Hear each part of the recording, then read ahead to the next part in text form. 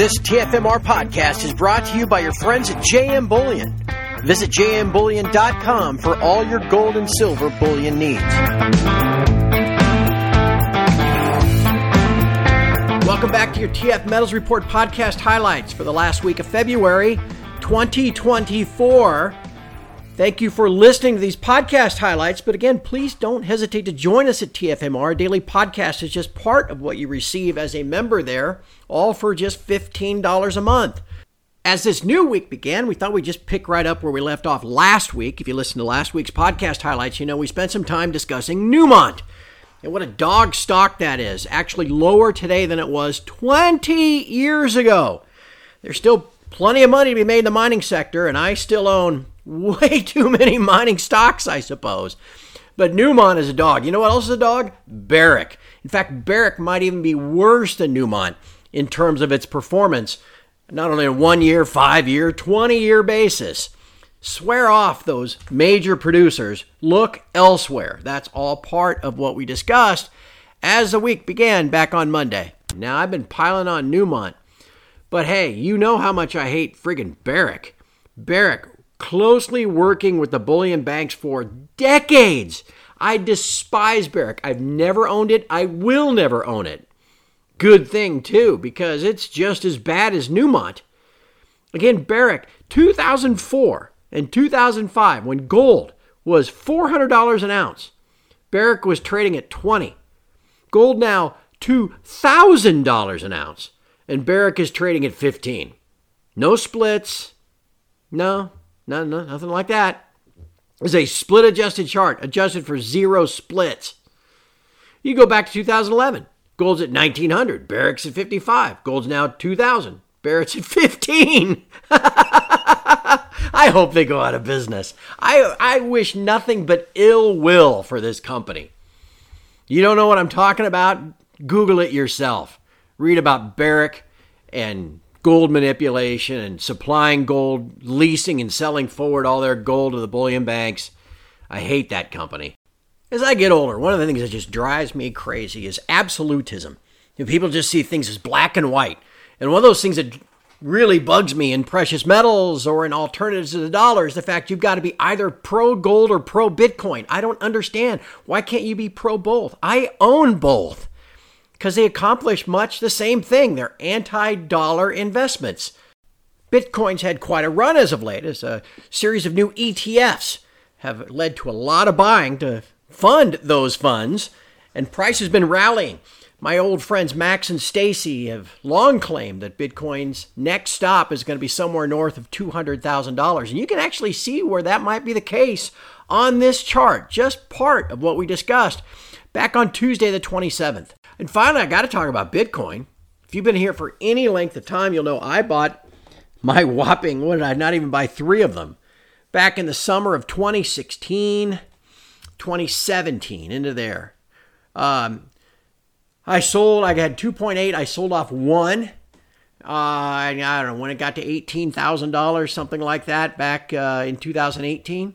And I still hold a whopping 1.8 Bitcoin. Woo, lucky me. Had I been smart enough to listen to Max and Stacy, I'd have bought a whole bunch of it, back in 2012, 13, and 14. But no one's ever says, there goes smart old Craig. All right, so anyway, I thought I'd show you this chart, though, because I think there's something to it. Again, the ETF demand is what's driving this current rally. It's all the way back up to 57,000. This is a log chart, a logarithmic chart. Okay, so you can see the scale on the, y-axis on the right, right? X-axis on the right, whatever it is. I don't know. I know I passed geometry, but I don't remember a whole lot. Anyway, you can see how this works, right? These little bull patterns, cup patterns, whatever you want to call it, followed by a period of about 5 to 6 months of a rally. See the first one back in 11 through 13, a breakout. And then you've got one from 14 to 17, a breakout. From 18 to 21, a breakout. And now from 21 to now. So again, you look at this chart. I mean, look at these last couple of breakouts have gone from 1,000 to 10,000. And then from 10,000 to 60,000. So when you hear Max Kaiser talk about 220,000 as his next target, you know where he's coming from. Now again, Bitcoin futures, synthetic Bitcoin, siphoning off and allowing the banks to profit. But Bitcoin ETFs are being filled with actual Bitcoin. And then, there's fundamental reason with another halving coming up to think this is going to keep going.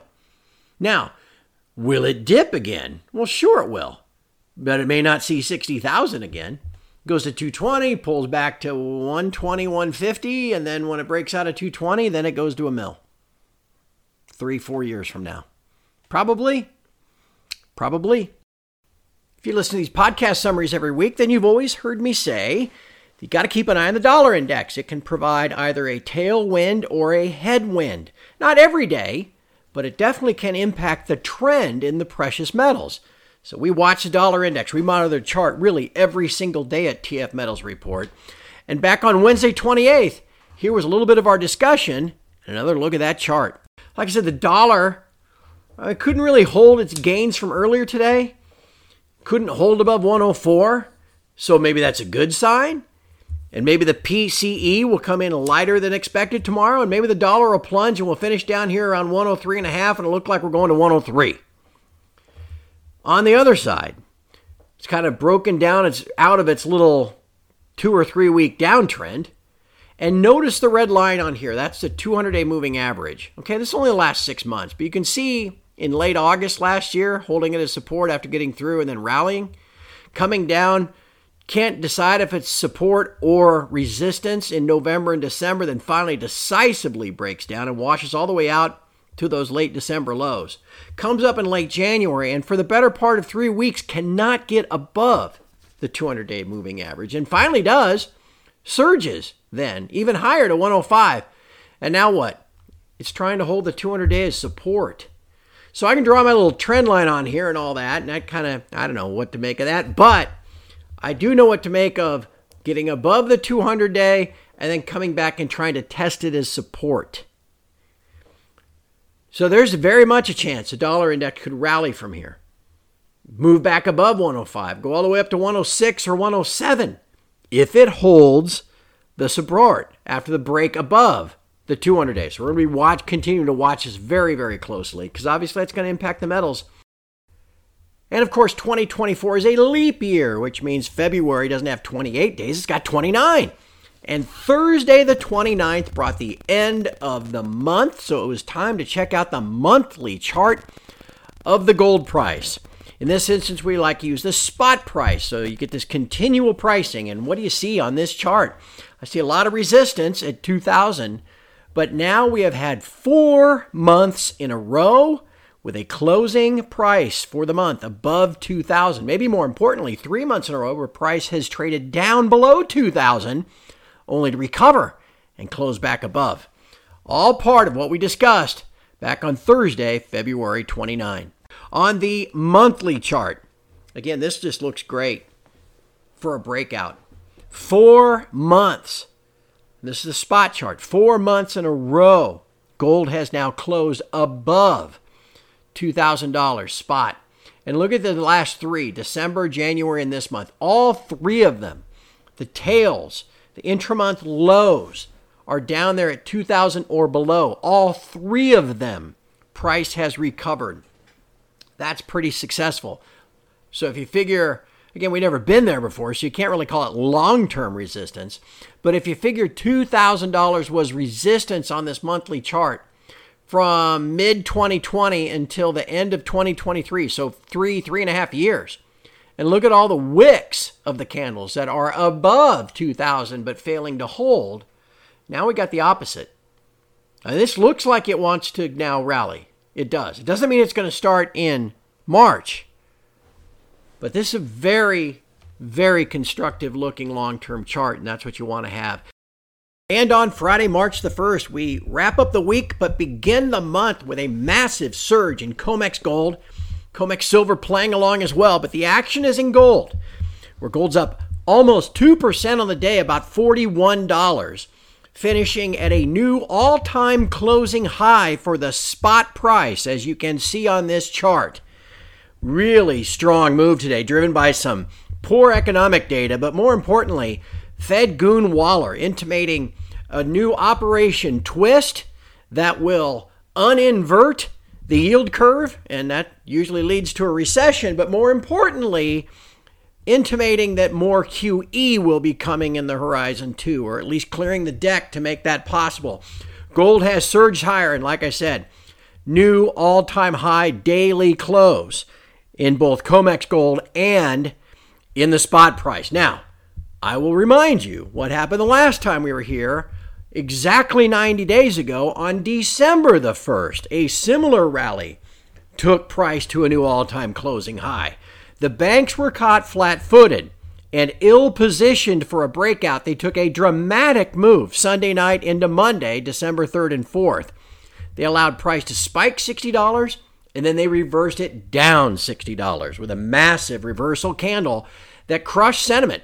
And though price eventually recovered by the end of the month, it allowed the banks to buy some time to get themselves on the right foot ahead of the breakout above 2100. So have they gotten themselves positioned for that breakout? Because it sure looks like it's coming. We will know soon enough. But as we go to the weekend, feel good about where gold is. No doubt about that. We thought at some point this year we'd break to 2300. And it certainly looks, as we stand here on March the 1st, that is in the cards sometime in the not-too-distant future. Have a great weekend, everyone. Thank you for listening to your TF Metals Report podcast highlights. And join us at TFMR, never a better time.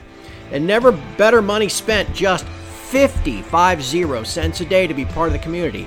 Check us out, tfmetalsreport.com.